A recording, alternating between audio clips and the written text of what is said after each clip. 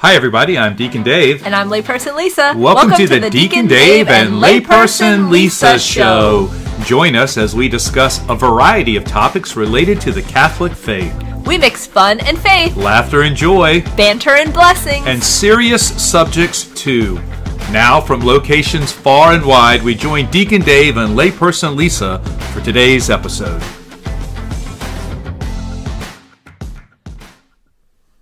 So we're continuing on, Lisa, with episode 12, which starts on page 70 in our textbook. And as you might remember, we were talking about Jesus, the name above all names. Now, what is this section here talking about with Emmanuel? That is the most obvious yet most confusing biblical title.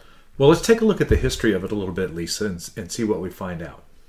Okay, so during the time of Isaiah, there was 12 tribes of Israel split into two kingdoms.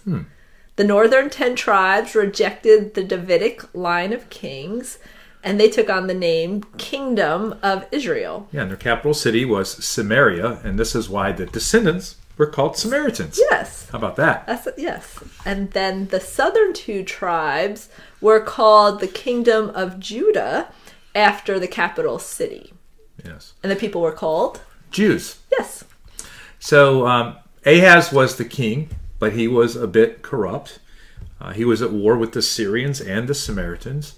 And so he turned to the Assyrian Empire, which is pagan, for help.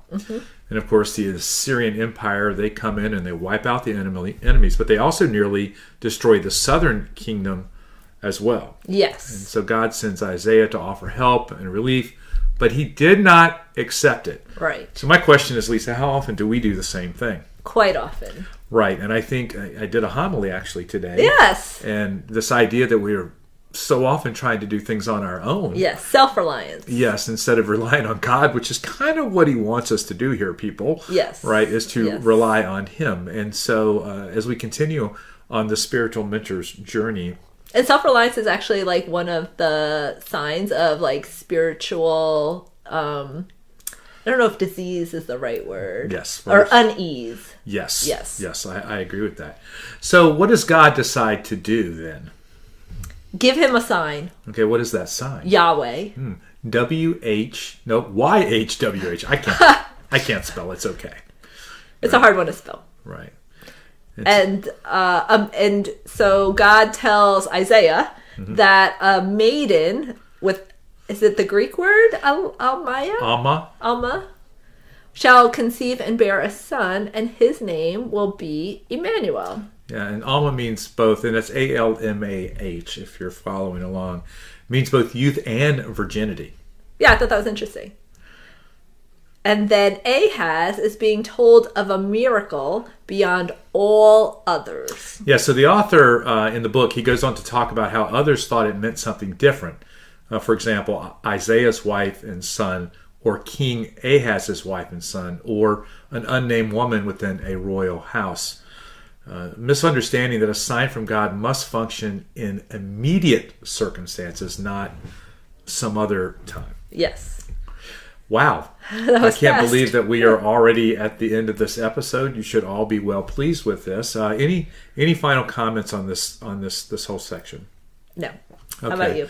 Well, I think it is important to recognize what we said there is that signs from God, function within our immediate circumstances and not necessarily being applied to other different circumstances in our life. And I think sometimes we have to discern, which is an entirely different class, Lisa. Yes, down the line. Which we'll get onto, is that what do these signs from God mean? Right. Right. And what is God calling us to do or to not do, as the case may be?